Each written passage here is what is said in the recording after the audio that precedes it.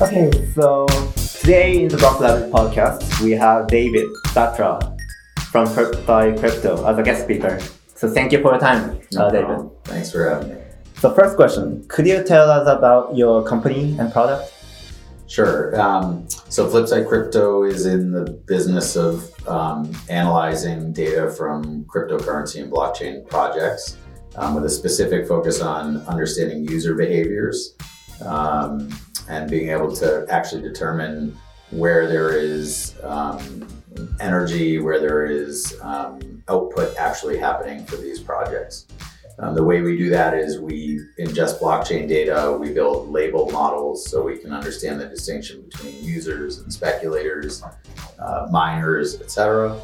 And those models allow us to determine things like user retention, cohort behaviors, things like that. So we're an analytics firm, and we believe we're world class at helping organizations grow. Cool. So what makes you different from other companies? For example, like Zatai, they are aggregating the information from Twitter and kind of making a sentiment. So we rate three different things to fulfill our sort of understanding these assets. One is liquidity and risk profile. We call that financial stability. So that gives us a view into is this asset able to be, let's say, traded upon. We do that mainly not because we really care about what people are speculating on, but because many of the crypto organizations use their own asset as cash, so to speak, like it funds the organization. So if people are trading on it effectively, they may have more of an ability to use that as cash. If it's too volatile, they can't. Mm-hmm. The second thing we measure is developer repositories, looking for signal into product development. So we measure 30 different data points. And we look for the interactivity between those. We don't care so much about commits or comments, so to speak, but we care about how those things influence each other. Mm-hmm. And then the third, which is most valuable, is this actually understanding the address movement, and the labeling of those. Our data science is really our sort of core IP, which lets us label those activities into behavior text users, speculators, things like that. Mm-hmm. And we merge all that data, we build factors between them, and that gives us a rating system called the FCAS, Fundamental Crypto Asset Score. I don't know, I wouldn't say how we're different than others specifically. I would say we aim to not measure anything that is gameable. We find anything that is sentiment oriented, Twitter, Reddit, Discord, Telegram, that's easy to game and to fake behaviors. And so it doesn't indicate health for a project. Mm-hmm. We're not anti-sentiment. If we're going to actually measure the health and the behavior of user activity, those things really aren't good signals, so we don't measure those. I see. So how do you see this index field or market going to expand? I guess you guys like a frontier, and I'm not seeing much people, a company coming into this space. So.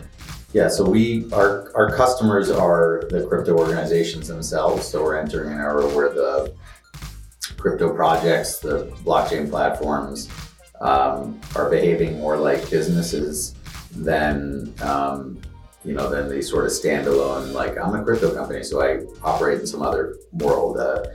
We talk a lot about,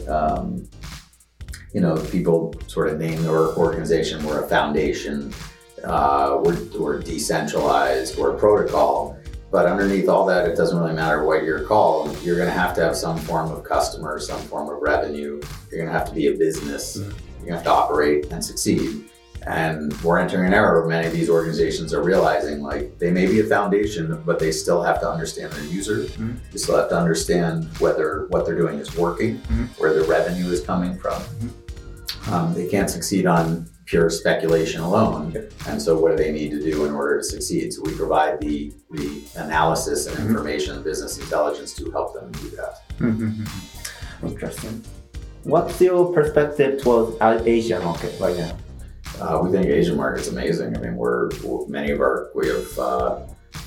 our 80th customer, and many of them are in Asia. Mm-hmm. I'm clearly in the US, there's some regulatory hurdles, so there's many issues with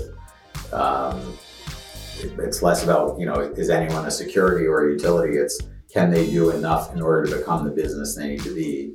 And in regulatory uncertainty, it's very hard to do that. I think in Asia, there's more room, or there's been provided more room for these organizations to begin to build, which puts them squarely in the camp of, how do I understand what I'm building?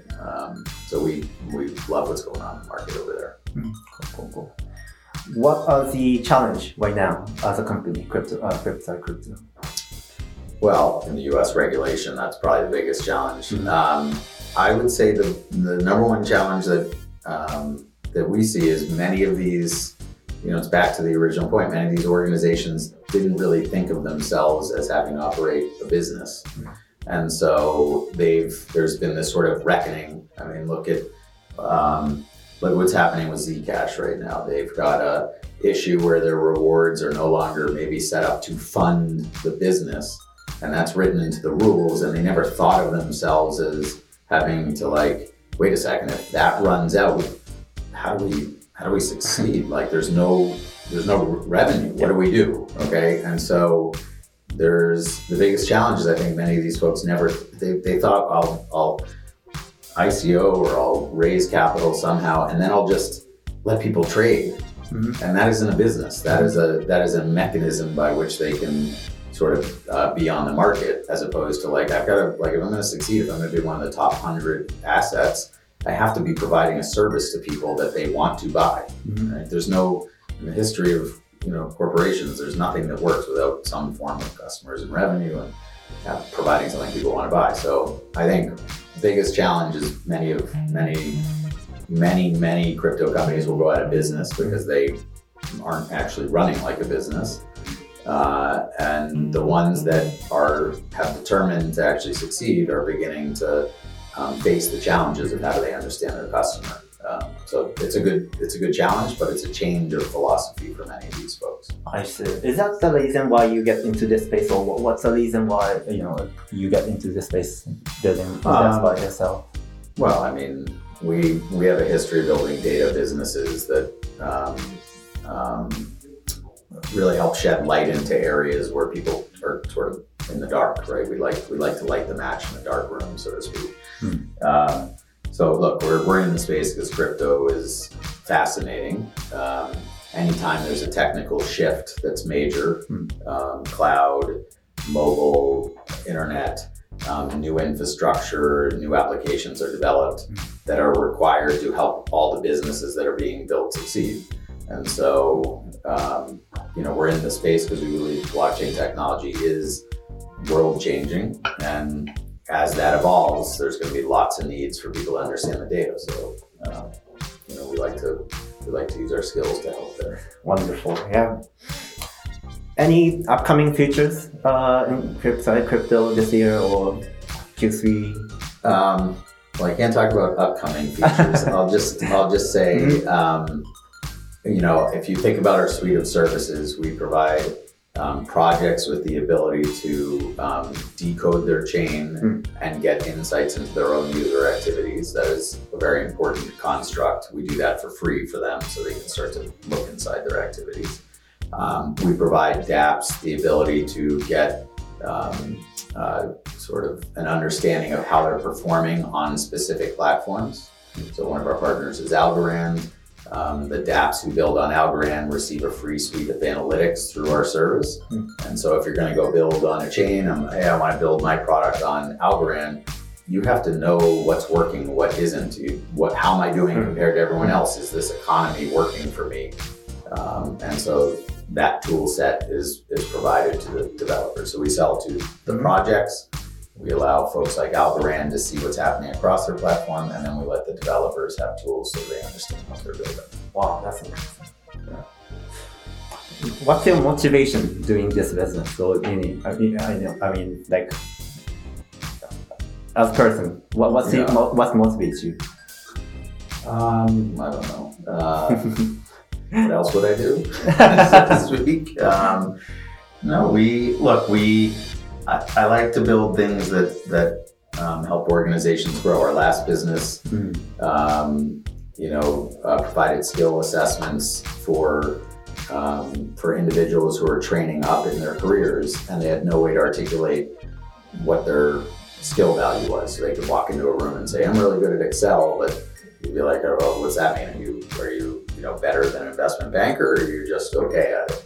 So our philosophy there was to help people have the tools in order to go get the career they wanted, right? And so we want to help people solve those challenges. We see the same in blockchain. We have all these companies. Some are really quite powerful, and yet have no ability to understand the data they need to in order to grow as an organization. So I think we're motivated, we're motivated to like solve the unsolvable. I mean, that's what we like to do every day to figure it out. Great. Yeah, I guess that's the question I will have right now. So thank you so much for your time, David. No problem. I'm Dave. So we have Dave Batra from Crypto for Rock Audit interview. Thank you. Thank you.